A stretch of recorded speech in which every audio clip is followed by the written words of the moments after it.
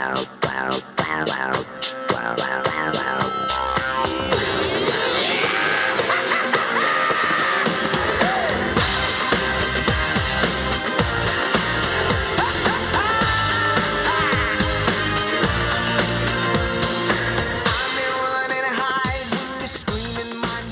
det här avsnittet ska vi hata etablissemanget, och jag vet att du, Gustav, lägger dig vinn om att man inte ska säga eliten utan etablissemanget, och det är ju alldeles riktigt, för det är ju ingen elit utan bara ett etablissemang. Nej, det tror jag du gör också. Ja, men ibland glömmer man bort det. Man säger eliten, den politiska eliten, den mediala eliten eller vad det nu är. Ja, även solen har sina fläckar och man ska påminna sig själv om att det inte är en elit, men däremot är det ett etablissemang. Sen kan man säga att det är bara nyanser som skiljer de två orden, fast för vanliga människor som hör de två orden så tror jag att etablissemanget är mycket negativt laddat. Eliten implicerar på något sätt att de är mer kunniga än oss, att de är bättre än oss, att de är duktigare än oss. Etablissemang däremot innebär bara att de har lyckats ta sig dit, men i allmänhet är väldigt inkompetenta. Ja, tycker jag. Och att de har ett ansvar som de inte tar. Du är etablerad och du tar inget ansvar. Platon pratade ju om att rättrådigheten måste vara en ledande princip, och filosoferna ska styra samhället. Och filosoferna som styr samhället, de ska inte styra med hela sin själ och hela sitt hjärta, utan de ska styra lite motvilligt. För att då har du inte några egna personliga intressen, och det var viktigt just att de som styr gör det lite sådär att det är en plikt. Ja. Det är en uppoffring, ja. För att då tänker du som klarast. Nu har vi ett etablissemang i Sverige som har gjort allt för att komma dit, och som gör allt för att klamra sig kvar där. Det är inte så att de har offrat någonting för att bli etablissemang. Ja, jag får väl gå in i det etablissemanget och styra upp Sverige. Utom sin integritet, om de någonsin hade den. Ja, jo, visst. Du vill gärna ha på ditt CV att du...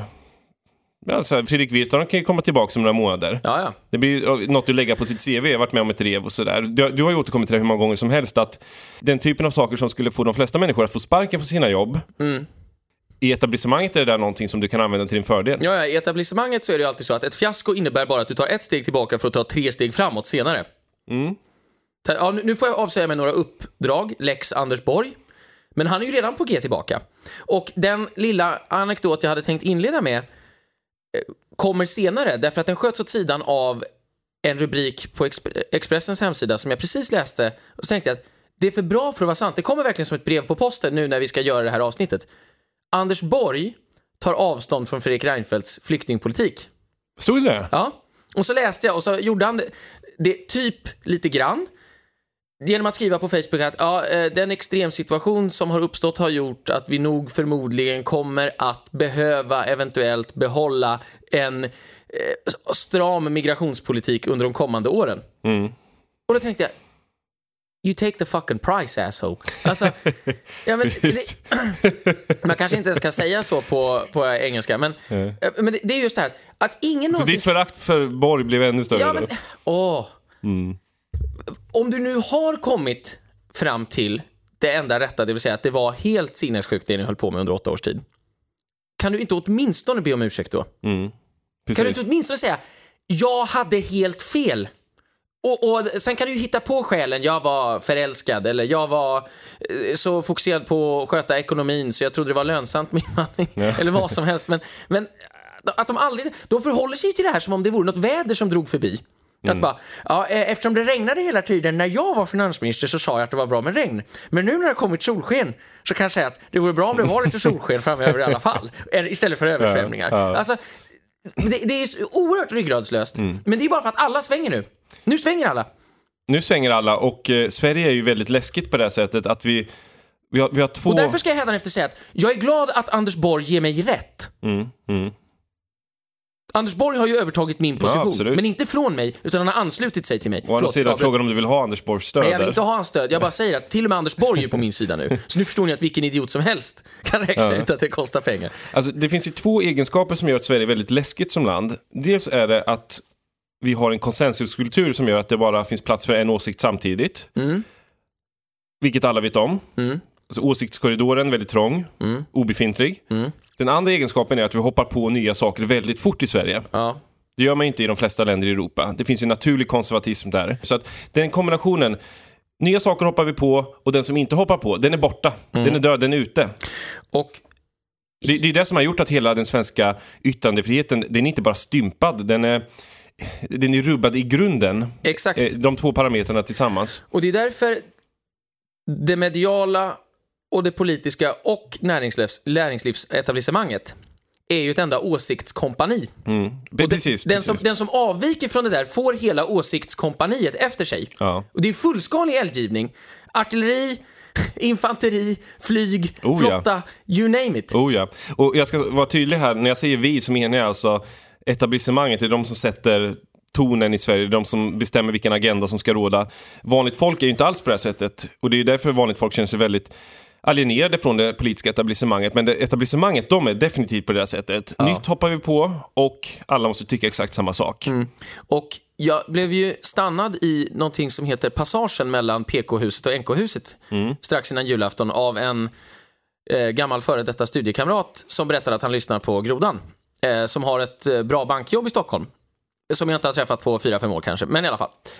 Och då sa han, men det är jättekul att ni gör det här och vi är många som tycker att samhället är sinnessjukt. Och så inser jag att han jobbar ju på bank och har ju då rimligen en bra lön och det är ju näringslivet och så vidare. Men näringslivet är ju, ta mig tusan, mer politiserat än politiken typ. Alltså det är ju ännu mer nästan åsiktskorridor på en arbetsplats.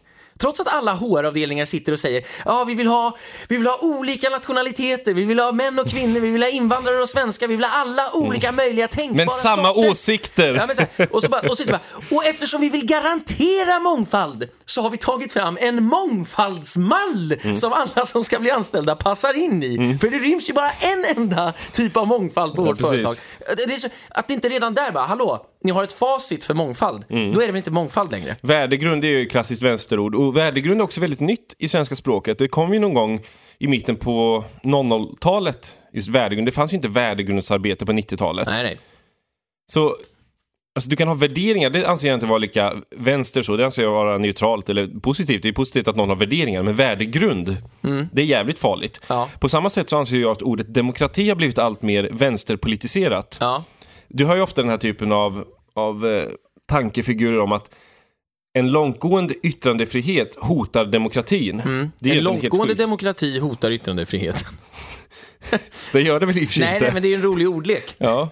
Men deras tankefigur om att om alla får säga vad de vill, då hotar det vår demokrati. För då kan du rösta på partier som har sagt saker som inte borde få sägas. Alltså, de kör ju det här ofta med Ungern. Du har en total... Eller Danmark förut var i skottgluggen. Vad heter hon? Bo Kasper, sångarens fru. Jag vet inte vad hon heter. Lena. Okej. Något sånt. Hon körde ju det här världens lyckligaste folk, skrev hon om Danmark. Men det gick också ut på att danskarna är så frispråkiga att rasismen har blivit rumsren. Rasismen, det vill säga invandringskritiken då, har blivit rumsren. Och det här där hotar samtalet. Det hotar samtalet att folk får säga vad de vill. Och det där är ju en vänsteridé som är framförallt tydlig i Sverige då, att en långtgående yttrandefrihet den hotar både demokratin och yttrandefriheten. Ja. Så yttrandefrihet idag är ju väldigt kontroversiellt. Alltså att vara för yttrandefrihet. Ja, oinskränkt yttrandefrihet. Det tycker vi är viktigt. Då kan man ju ana att det inte ligger i vänsterns intresse att vi ska ha en yttrandefrihet. Nej. För vänstern då inser att men då kan folk bli invandringskritiker och de kan säga saker som inte sägs av etablissemanget. Men däremot pratar vänstern ofta om demokrati. De har tagit det där, alltså det blir lite 1984 av allting. Ja. Så det finns vissa ord som de försöker kapa, och ett ord som de inte har lyckats kapa, det är just yttrandefrihet. Så jag är en väldigt varm anhängare av att man pratar om yttrandefriheten som fundament för hela demokratin. De pratar om demokrati. Ja, men vi har ju demokrati, du får ju rösta på vilket parti du vill. Fast de här partierna har ju inte samma yttrandefrihet som andra partier. Nej, exakt. Ja, formellt kan du ju ha demokrati. Det är någon demokraturliknande tillstånd i Sverige. Ja, alltså demokrati, jag återkommer till det. Att demokrati eller yttrandefrihet, allt det där är ju tolerans. Det är ju en praktik.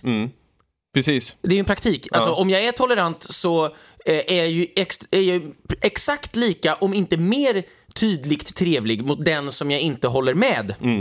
Som den som jag håller med.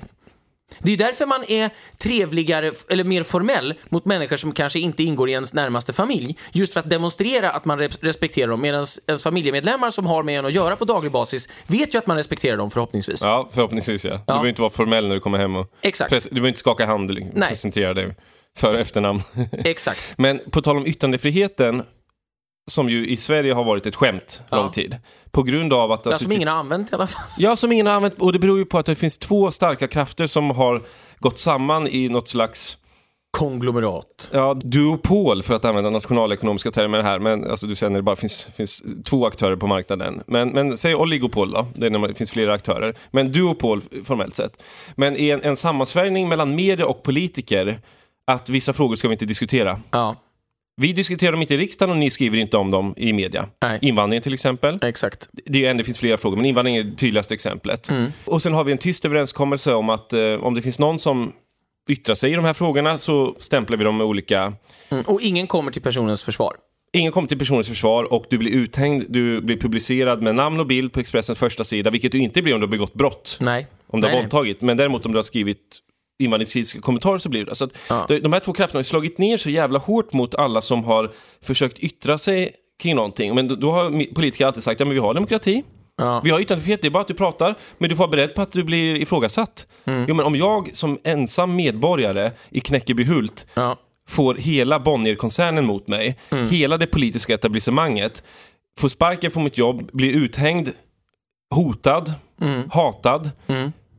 Hur är det rimligt att jag ska kunna nyttja min yttrandefrihet om det är förenat med oerhörda risker? Oerhörda risker, alltså oanade risker. Och det är det som har gjort att den svenska debatten så länge förpassades in till köksborden. Men jag anser att Sverige nu är på väg, sakta men säkert, att gå i rätt riktning. Och det är inte för att etablissemanget har blivit snälla, vi ska ha lite mer yttrandefrihet. Det är inte för att politikerna har fattat det. Utan det är för att människor har i vardagen börjat yttra sig. Mer öppet än tidigare. Och om vi alla yttrar oss samtidigt så kan de kan inte straffa oss alla samtidigt. Tillsammans är vi starka. Ja, men det är så. Tillsammans är vi starka. Men det är exakt, logiken vi lever i idag är ju att en anklagelse är en dom och en rubrik, det är en fällande dom typ. Alltså, ja, men det är så, om man blir man anklagad för ett sexbrott, då är man ju i princip dömd bland de som får höra det. Och står det i Aftonbladet, ja, då är man dömd och bevisat dömd. Den här näthataren som... näthatare, är det så du kallar svenskar som använder sin yttrandefrihet? Ja. Vi har yttrandefrihet i det här landet. Och varför granskar ni människor utan makt när det finns så mycket människor med makt att granska? De här så kallade näthatarna, oroliga medborgare, det är inte de som har förstört Sverige. Nej. Det var inte de som gjorde Sverige till en bananrepublik, till ett u-land. Nej. Det gjorde våra makthavare. Exakt. Men det är viktigt att inse att yttrandefriheten kommer inte gratis. De har inte tillåtit lite mer åsikter att komma upp till ytan för att vara snälla, utan det här har ju varit en kamp. Om man ser det som ett politiskt krig som förs mellan folket och etablissemanget, så har ju folket nu lyckats tränga in väldigt djupt bortom fiendens linjer då, så att säga. Ja, men, och framförallt har det kommit till ett pris. Alltså, folket har behövt göra uppoffringar. Vi har fått lite momentum. Vi känner att vi är på gång. Alternativmedia växer. Folk vågar säga vad de tycker plötsligt. Exakt. Men det kommer inte gratis. Och det är väldigt viktigt att det här måste ju återvinnas varje dag. Så att i alla vardagliga sammanhang, om du så är på ett café, en arbetsplats, hemma vid köksbordet, var som helst, nyttja din yttrandefrihet. Säg vad du tycker. Ja. För annars så rullas det tillbaks till... så som det var för några år sedan. När du skulle säga någonting. Angrip de osynliga strukturerna, som det så vackert heter på samtidssvenska. Men det är exakt så det är. Därför att det är ungefär som om Kuba skulle gå ut och säga vi har världens bästa sjukvård. Det finns ju de som hävdar att de har det. Och så säger man, ja men hela befolkningen är ju undernärd till följd av planekonomi. Så att alla är ju sjuka hela tiden. Okej. Ja, men ungefär som att så här, ni kanske har en väldigt bra sjukvård, men folk har ju aldrig någon möjlighet att vara helt friska i alla fall. Därför att samhället i övrigt är så trasigt och sjukt. Så att det enda som funkar i ert samhälle är sjukvården. Ungefär som att vi i Sverige pratar om tolerans. Vi är världens mest toleranta samhälle. Ja, alla går runt och säger att de tycker det är viktigt med tolerans. Men praktiserar någon tolerans? Den demokratiska folkrepubliken Korea. Ja, exakt. Det hörde ju redan i namnet att det är demokratiskt. Ja, visst. Det är därför det måste stå överallt att det är demokrati. Det är därför den här typen av värdegrundsplaner och mångfaldsplaner inte räknas. De är inte ens värda pappret de är skrivna på, eftersom det bara är ord. Det är ju inte handling. Och det har ju också den här hösten visat hur det etablissemanget, det vänsteretablissemang vi har, det är ju bara Kapten Klänningar i hela bunten. Och som min vän säger, de är inte ens vänsterextrema. Nej. De spelar vänsterextrema för att det är opportunt. Så de är inte ens vänsterextremister. Men i Sverige idag har det varit, om du är vänsterextremist har du kunnat göra karriär i media. Du har kunnat komma in på Sveriges Radio om du är vänsterextremist. Ja, visst. Så att ta den här typen av människor som Ehsan Fadakar till exempel. Är han vänsterextremist eller är han bara opportunist? Ja. Jag lutar åt det senare. Ja, självklart. Så om han ändå bara vore vänsterextremist så hade han haft någon övertygelse, men jag lutar allt mer åt det här att de inte har någon övertygelse alls. Väldigt intressant att vi har sån samstämmighet kring det här. För en gångs skull. Ja. Vilken låt ger oss idag då? Ja, med tanke på att vi dök ner. Nu passade vi på att utnyttja vår yttrandefrihet och det är ju jättebra. Och eftersom vi sitter med varsin... Och då blir vi nedstängda på SoundCloud. Exakt. Men nu har vi varsin mikrofon och nu ska vi spela låten Mikrofonkåt. Men anledningen till att vi gör det är ju för att vi sen kommer att diskutera det etablissemang som verkligen har en besatthet av att få ha en mikrofon framför ansiktet hela tiden och hela tiden meddela hela folket vad de ska tycka och tänka. Jag kämpar mot toppen så långt jag kan nå. Jag rimmar på från underground-nivå. Jag siktar mot toppen så långt jag kan nå. Och jag kommer in, rullar hårt i Stockholms terräng. Det är titeln jag vill åt. Från Slussen och Stickestam, Vietnam som har stammelikaner. Mikromaner, kabaner. Då som ett gäng militanta veganer. 1200 kattare, barnakare, sjökökare. Riktiga rimsläktare. Respekt hela snubbar som hängt sen dag ett. Det finns i familjen där mitt blod flyter fett. Kul bilder med ord, vissa saker som jag sett. Och ring på det tätt när jag förklarar vad som gäller. Som blöta akvareller. Jag börjar pensla. Jag flyter med känsla. Jag rimmar på från underground-nivå. Jag siktar mot toppen så långt jag kan nå. Och jag kommer in, rullar hårt i Stockholms terräng. Det är titeln jag vill åt. Jag är mikrofonkåt. Jag är mikrofonkåt. Mikrofonkåt. Jag är mikrofonkåt. Mikrofonkåt. Jag är mikrofon.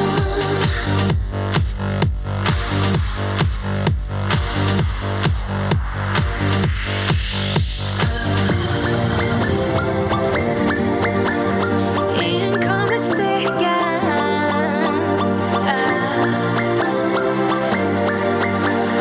Peter inget tveka. Mikrofonkåt. Jag är mikrofonkåt. Mikrofonkåt. Jag är mikrofonkåt.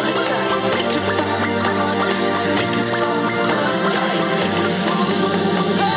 Jag rimmar på från underground-nivå. Jag siktar mot toppen så långt jag kan nå. Och jag kommer in, rullar hårt i Stockholms terräng. Det är titeln jag vill åt. Jag rimmar på från underground-nivå.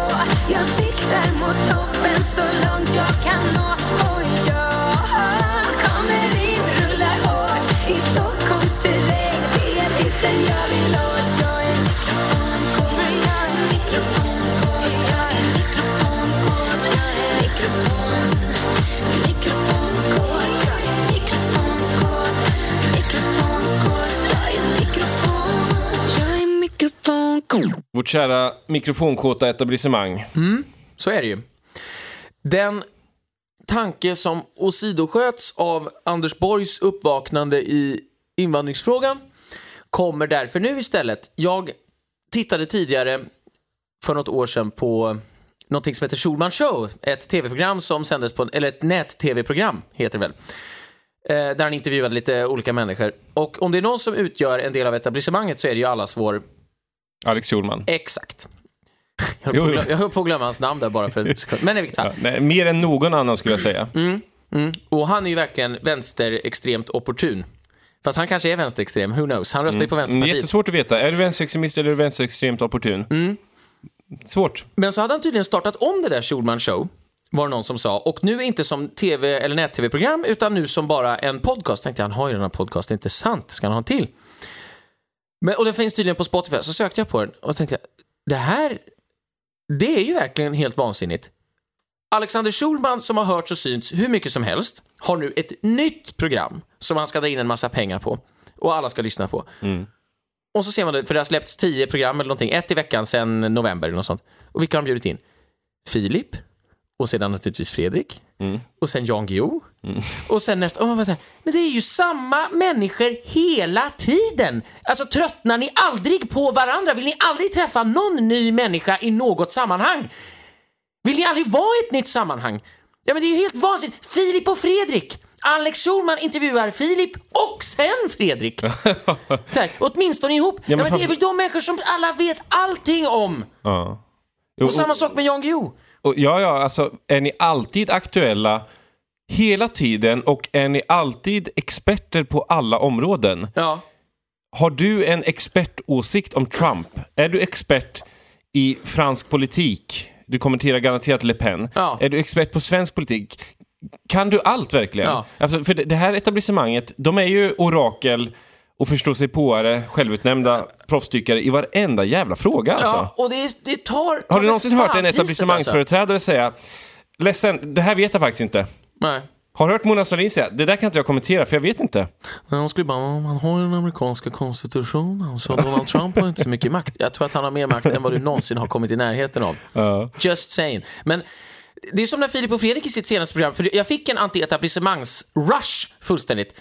De bjuder in Fredrik Reinfeldt nu och låter honom tala om varför Donald Trump inte kan något om amerikansk handelspolitik. Så, vad kan du om amerikansk handelspolitik? Och det här är för också så himla konstigt. Jag snackade med en kille häromdagen som drev den intressanta tesen att det är klart att man vill att ens företag ska få konkurrera globalt, men det är bara om de är tillräckligt starka. Det är ungefär som att säga att jag uppfostrar ju mitt barn och ser till att det inte kan lida av barnsjukdomar och allt annat och låter det gå i skolan och allt möjligt innan jag släpper ut det i stora vida världen. Och på samma sätt är det ju med ens egen ekonomi. Ens ekonomi måste ju skyddas innan den exponeras globalt. Så är det. Det var ju det som hände med Ryssland. Det är det som skulle hända om Nordkorea skulle falla. Då kan man inte säga, nu ska vi ha turbokapitalism i Nordkorea. Alltså hela världen skulle ju suga ut alla deras naturtillgångar. Fast det var det som inte hände med Ryssland. Eftersom Ryssland gick ju direkt till kapitalismen från kommunismen. Så de skyddade inte sin ekonomi alls. Nej, men det är ju det jag menar. Det är ju det som hände med Ryssland. Precis. Man sög ut deras tillgångar. Ja, så det var fullständigt idiotiskt. Så det var ju en massa Harvard-professorer och andra. Också en svensk, vad han hette nu, en svensk nationalekonom som kom på att ni skulle införa kapitalism över en dag. Det funkar inte. Nej. Det kom de på sen när folk hade... Det är ungefär som säga, tiotals miljoner hade ju hungersnöd där på 90-talet. Det glömmer man ju bort. Precis. Du har hjärncancer. Om du ska bli frisk på en gång. Ja, vi tar alla cellgifter direkt. Men alltså, Sydkorea är ett intressant exempel. För de var ju superfattiga efter Koreakriget. Men de skyddade ju sin inhemska ekonomi och sin inhemska produktion väldigt mycket tills den blev konkurrenskraftig gentemot övriga världen. Exakt. Och sen släppte de den fri. Ja. Så att det var inte så att de gick till kapitalism på en dag. Men det kallas ju för infant industry-argumentet. Men då ska jag bara återvända till den här etablissemangsgrejen. Och så märkte jag att Filip och Fredrik har ju intervjuat Fredrik Reinfeldt år 2007 när han var nybliven statsminister. Och då var ju de rätt pika mot Fredrik Reinfeldt. Och lite smådryga sådär. De gillar inte en moderat statsminister. Men nu är de ju ett med Fredrik Reinfeldt. För Fredrik Reinfeldt är ju etablissemanget nu. Han är ju i allra högsta grad men det är så här, now you're one of us. Det är som att säga, Riddarhuset, du är med. Familjen Reinfeldt kommer alltid vara med. Alltid. Om du heter Reinfeldt. För din farfar eller pappa eller vem det var statsminister. Så enkelt är det. Och det är så jäkla äckligt. Ja, det är äckligt. Att de är så oerhört självupptagna och oerhört ointresserade av resten av Sverige. Ja. Och jag menar, hur blir man av med de här människorna? Alltså, det är ju intressant att om du frågar människor, finns det ett svenskt etablissemang? Ja, i allra högsta grad, säger folk. Ja. Vi hatar dem. Har du någonsin hört någon själv säga att de tillhör etablissemanget? Aldrig. Nej. Alltså, det finns ju inte en enda person i hela Sverige som anser sig tillhöra etablissemanget. Alla där anser sig ju vara rebeller, revolutionärer. De anser sig vara frispråkiga, självständigt tänkande. Ja. Jan Guillou inser ju inte att han ingår i etablissemanget. Nej, exakt. Han inser ju inte det överhuvudtaget. Nej, men ska säga att just Filip och Fredrik som verkligen har stått för den här låga mobbing så kallade humorn. Ja, vi spärrar av Kungsgatan och ser om det blir kaos. Och så är det roligt när det blir kaos. Kreativt, säger jag då. Eller springer runt med en väldigt intellektuell. Ja, men så här, springer runt med en bergsprängare på ett bibliotek och blir förvånad sen när folk blir förbannade. Det är ju verkligen humor tycker jag. Men undrar jag så här, Filip framställde ju mig som nazist också. Var det härom året, någon höst, där han sa att... Breaking News, va? Heter deras tv-program. Ja, precis. Men han har ju dock psykiska problem, Filip. Men det var intressant för att han sa att jag var superfarlig. Alltså, det här är ren och skär ondska, mina vänner. Ja, just det sa han om mig. Ren och skär ondska. Han tittade på en bild på mig där, och jag tror det var extra ondskefullt att jag hade kostym och slips på mig. Men om man säger så här, mobbing från etablissemanget är alltid okej. Kritiserar du däremot själv etablissemanget och säger jag tycker faktiskt att ni går lite över gränsen ibland. Då är du näthatare. Då är du troll. Precis, men man blir ju forcerad till näthat eftersom man inte får plats att försvara sig i Dagens Nyheter. Men jag skulle säga, Filip och Fredrik, det är typisk etablissemangsstyrkan av två personer som är ultraetablissemang. De skulle aldrig få för sig att förnedra Peter Wolodarski. Aldrig att de skulle säga, tror ni det är roligt om vi kastar ägg på Peter Wolodarski? Så här, och sen bara filmar det och så liksom hänger vi ut hur arg och ledsen han blir när han ska till jobbet, för han har ett viktigt jobb. Det skulle aldrig hända. Men du jävlas med vanliga Svensson som är på väg till sitt jobb. Exakt. Förstör för vanliga människor, då är det roligt. På tal om ägg så sa du en rolig sak tidigare idag om Reinfeldt. Jaha, ägget utan skägget. Näthatare, troll. Näthat. Men alla de här människorna använder ju svensk offentlighet som något personlighetsutvecklingsupplägg. Så här, vad roligt Fredrik, har du hittat något nytt att göra? Ja, det har jag gjort. Håller ni fortfarande på med humor riktad mot vanliga medborgare? Ja, men vi tycker det är så kul. Ja, men gud vad roligt, vad gör du? Men jag förklarar för hela världen att väljarna är dumma i huvudet som röstar för Brexit och Donald Trump, och att det inte är hållbart att rösta på högerextrema partier som inte älskar okontrollerad massinvandring, feminism och mångkultur. Ja, men gud vad duktig du är, Fredrik. Gud vad duktig. Du är ju typ Sveriges mest hatade man. Gud vad duktig att du står upp i de här svåra frågorna nu. Så stört är det ju. Det är ju sinnessjukt. Men varför har vi i Sverige inte ett etablissemang som kritiserar politikerna? Alltså varför har vi inte ett medialt etablissemang som vågar kritisera till exempel politikerna? Det är ju därför vi har lyssnare överhuvudtaget i Grodan, eftersom vi är de enda som riktar kritiken uppåt. Ja. Men varför har vi den här typen av Henrik Schyffert, Magnus Bettner, Filip och Fredrik som alltid sparkar neråt? Ja. SD är rasister, ni är dumma i huvudet, ni är lantisar. Det kostar bara 2 pizza per år med invandring. Den här typen av infantila, alltså du idiotförklarar väljare hela tiden. Och säger att alla är dumma i huvudet och politikerna är jättebra, Sverigedemokraterna är som en sjukdom nästan. Men fakta däremot visar ju mycket riktigt att invandring har siglat upp till att bli den absolut viktigaste frågan för svenska folket. Jag tittar SOM-undersökningen och invandring har varit högsta prioriterade frågan för svenska folket nu i 2 års tid. Innan det var den ju viktig, men inte allra viktigast. Så att den har verkligen skjutit i höjden invandringen. Ja. Men inget parti har talat om invandringen egentligen någonsin innan SD kommer fram på scenen. Inser ni inte att det fanns en avgrundsdjup skillnad mellan etablissemanget och folket här? Nej. De gör ju inte det. Jag menar... det är så idiotiskt, det är så enkelt egentligen. Vi har ett parti som säger att etablissemanget har inte vågat tala om invandringen. Svenska folket tycker att invandringen är viktig. Därför kom de in. Och då kommer etablissemanget och säger, men det där är alldeles förenklande. Så där kan man inte säga. Göran Persson som drog sin harang om att tågen inte går i tid. Och det handlar inte alls om invandringen.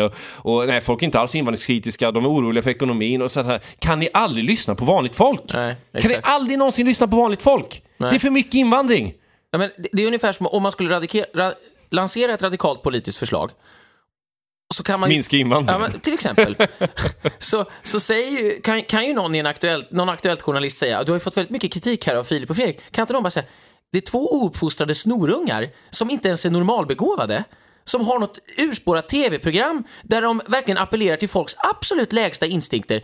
Nej, jag bryr mig inte ett dugg om vad de här 2 förlorarna håller på med. Utan jag kan köpa dem varsin påse lördagsgodis och sen får de trycka in en klubba i munnen och vara tysta ett tag. Ja, alltså...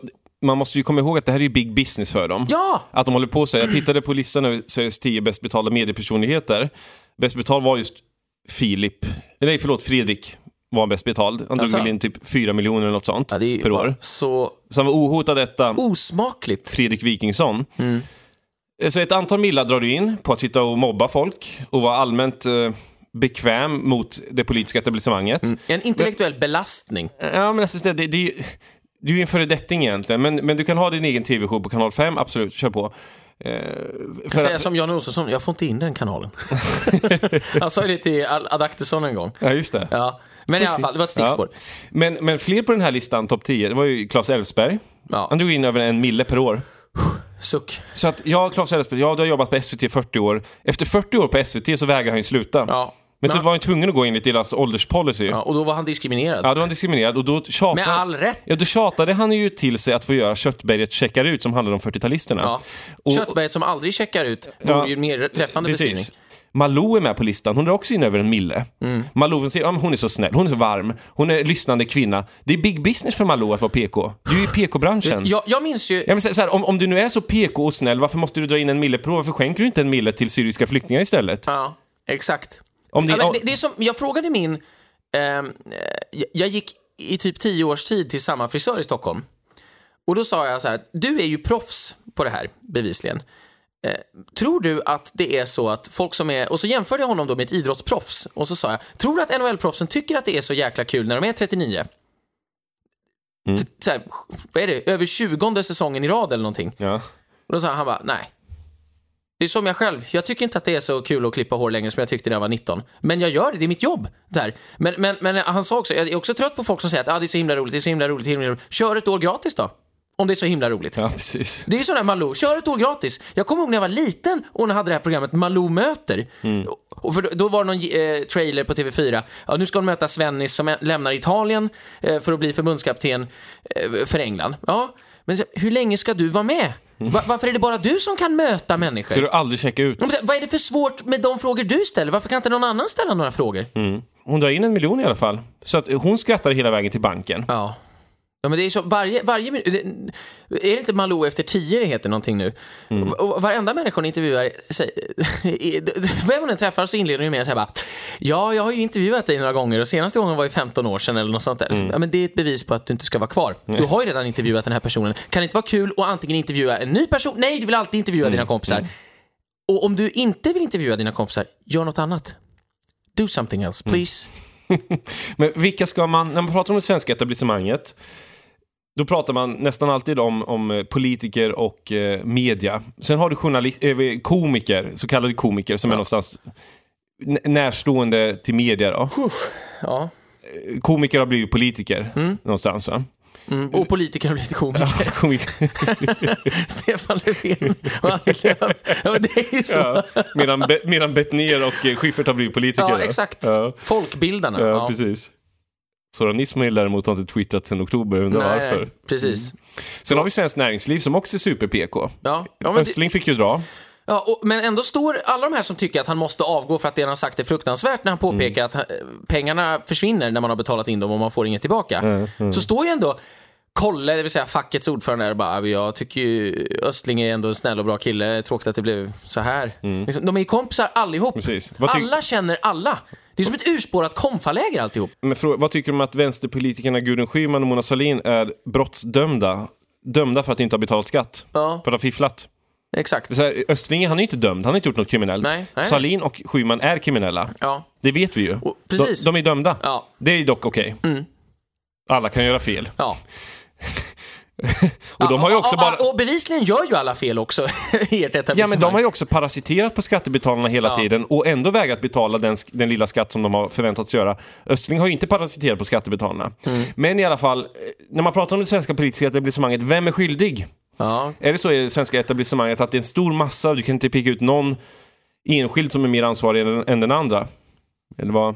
Alltså vissa är ju naturligtvis viktigare än andra. Jag menar, Thomas Mattsson, jätteviktig. Jan Helin, jätteviktig. Fredrik Reinfeldt var i alla fall jätteviktig när han var statsminister. Det är ju de tunga lirarna. Men sen har man ju de här bröd- och skådespel för folket-pjäserna.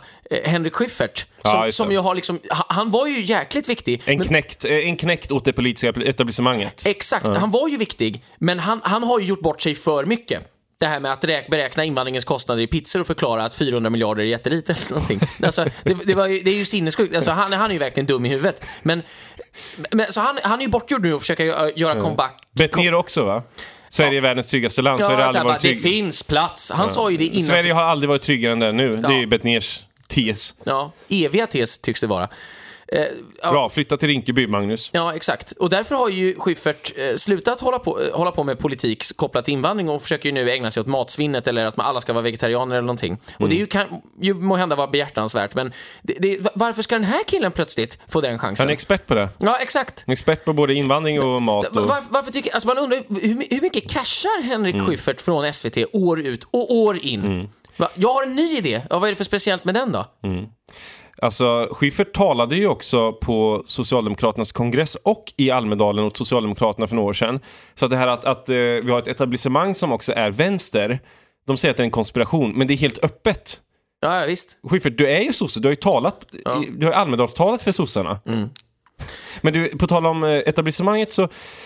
Men vilka är viktigast? Ja, det varierar ju lite över tid. Men... De flesta är bara knäckta. Alltså, de flesta spelar bara vänsterextrema för att det är opportunt. Ja. De flesta struntar i det.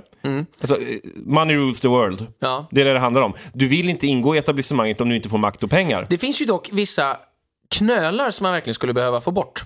Aschberg.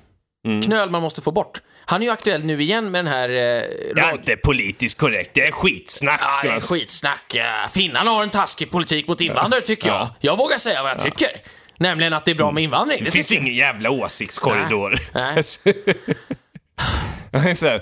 Jag låtsas vara lite burdus så att ingen tror att jag är PK. Ja. Fast du är burdus på PK-sätt. Leif GW Persson är också så här... Du tycker det? Men, så här, han släpper ju en roman vartenda år. Och det är ju alltid samma tjat om att han ska vara lite halv i luven på någon kommissarie som man inte tycker sköter sitt jobb. Och det är så här, ja, men that's an old story now. Would you please go to bed? Varför säger du på engelska? Ja, men jag är besatt av det här. Would you please? Would you please? Ja, det är så här, han jagar ju med Anders Borg. Han jagar ju med kungen. Det är ju så sammanvävt så att det verkligen stinker alltihop. Ja. Alltså, du och jag har ju nu bott ganska mycket utanför Sverige. Ja. Säg perioder hit och dit. Och jag upplever inte från mina utlandserfarenheter från olika länder att det finns samma misstro mot det politiska etablissemanget som i Sverige. Alltså du har ett land som är väldigt PK som Sverige, men det är också ett land där det är väldigt många medborgare som inte tror på någonting av medierna skriver, vilket ju är rätt och riktigt. Men bara för att ta Finland, det finns inte en sån misstro mot det politiska etablissemanget ens i Finland då. Alltså det är fullkomligt unheard of att statsministern skulle bli utbuad som Stefan Löfven blev. Ja. Det är svårt att förklara alltså att ett folk som svenskarna som känner sig så illa behandlade med all rätt av politikerna, eller att det finns ett etablissemang där alla bor i en viss stadsdel, det vill säga Södermalm. Ja. Det finns inte riktigt. Du har ju fått lätta på trycket hela tiden, du har fått prata. Det är klart att det finns något av ett etablissemang, men ändå inte på samma sätt. Nej. Men i Sverige upplever jag att där har man verkligen byggt in spänningar i samhället. Ja. Här har man byggt in spänningar i samhället. Folket kommer inte förenas med etablissemanget. Det kommer stå en strid mellan de två krafterna. Frågan är vem som kommer vinna. I Österrike är det ju legitimt att inte vara överens. Det är till och med legitimt att vara inte bara motståndare utan nästan fiender.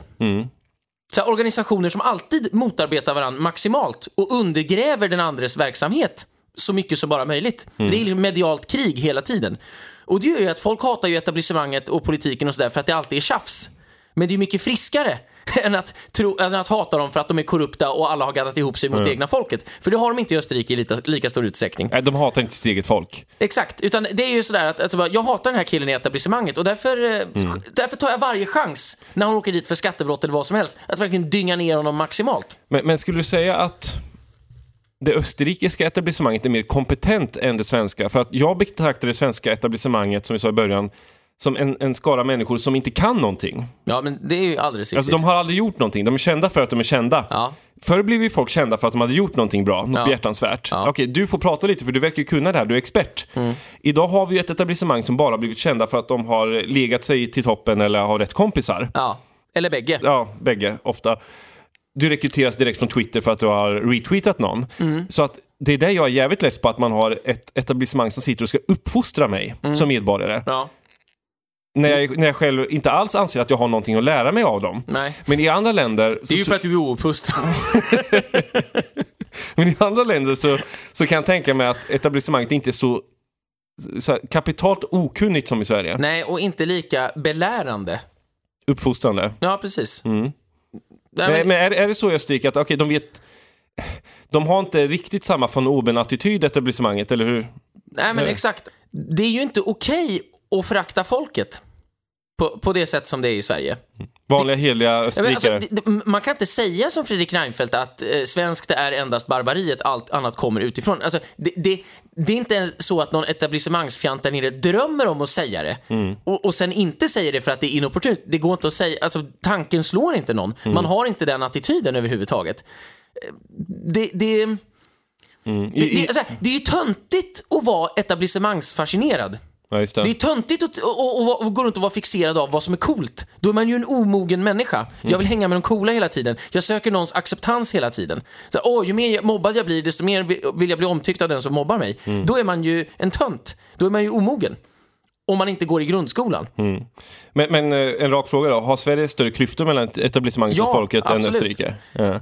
Mycket större klyftor. I Österrike är ju klyftan den att etablissemanget snarare måste anstränga sig för att vinna folklig legitimitet. Alltså till och med de som röstar på protestpartiet FPÖ, som det är i viss utsträckning ett protestparti, som nu sitter i regeringen, tycker ju att det är ett etablissemangsparti. Alltså till och med anti-etablissemanget är ju föraktat lite grann. Som att de håller på med politik. De ljuger.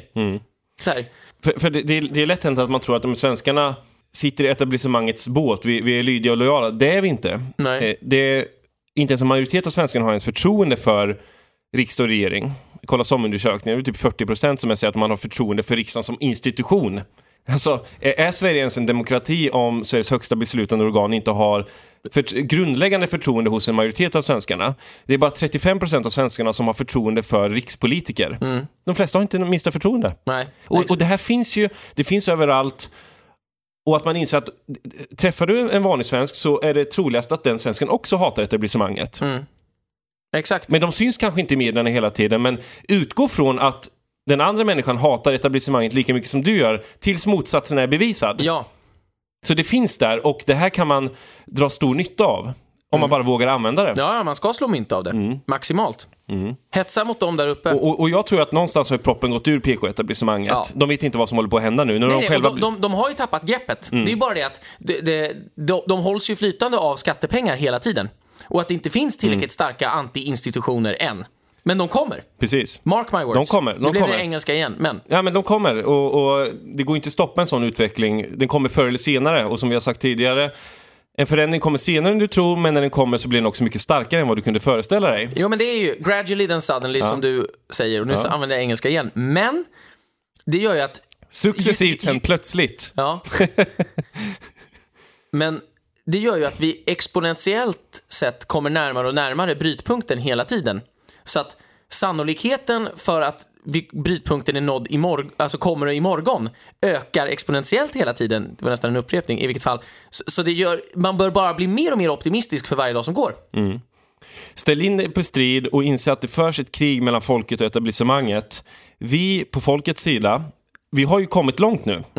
Vi har gjort en del vinster som man för 10 år sedan inte trodde var möjliga. Exakt. Och etablissemanget skakar. De inser ju inte vad som håller på att hända. Brexit, Trump, de kaskadkräks ju över vad som händer runt om i världen. Och i Sverige, och i Österrike, Frankrike. Land efter land så ser ju de att de förlorar mark. Så att det är bara att spinna på det här och inse att vi kommer inte få någonting gratis. Fortsätt föra debatten på arbetsplatser, hemma, på stan, överallt. Prata med människor. Exakt. Alltså inget är så starkt som en idé vars tid är inne. Så att inse vilken kraft som finns i det här och se till att aldrig någonsin ge etablissemanget minsta legitimitet. Titta på Donald Trump. Han har ju dragit ner brallorna på media och han fortsätter göra det.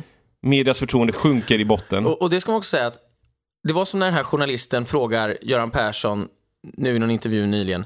Den här generösa invandringspolitiken, var det rätt? Så här, nej, det var den inte. Och så här, bla bla bla. Vi kom alldeles för sent, sa han. Och svärvändningen var sen och bla bla bla bla. Och sen så kommer journalisten med frågan, men det kommer ju förmodligen komma 500 000 människor nu under de 4 kommande åren. Och Göran Persson förstår ju inte att det är sant. Alltså. Nej, men det går ju liksom inte in, utan han bara babblar runt det med sin PK-bullshit och så här, nästa fråga ungefär.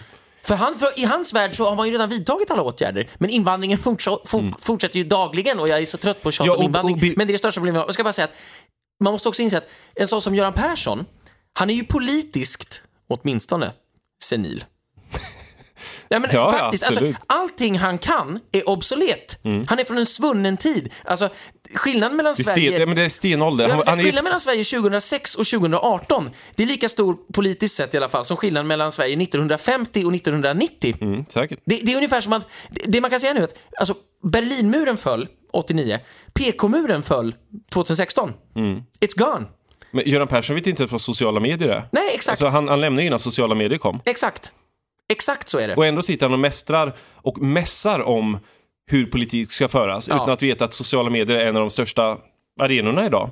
Men Göran Persson och Anders Borg, för att avsluta här, det där är ju så otroligt bra skolboksexempel på vad politiskt korrekta personer är.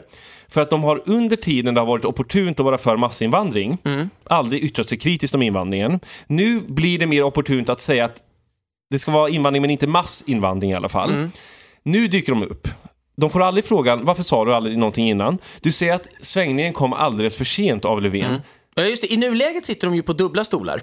För de står ju fortfarande med ena benet i pro-massinvandringsläget. De kan ju alltid säga, jag är inte rasist på något sätt, bla bla bla bla bla. Men nu är de lite så här, det kostar ju ändå pengar och det var nog inte... Jo, men varför sa han aldrig någonting innan? Ja. Men det är ju för att de är kompisar allihop. Mats Knutsson tänker ju inte, nu ska jag sätta dit Anders Borg. Nej, men Anders Borg, alltså, du är den som är minst lämpad. Du är den som har minst trovärdighet av alla tillsammans med Göran Persson att säga att invandringspolitiken under din tid var fel. Ja.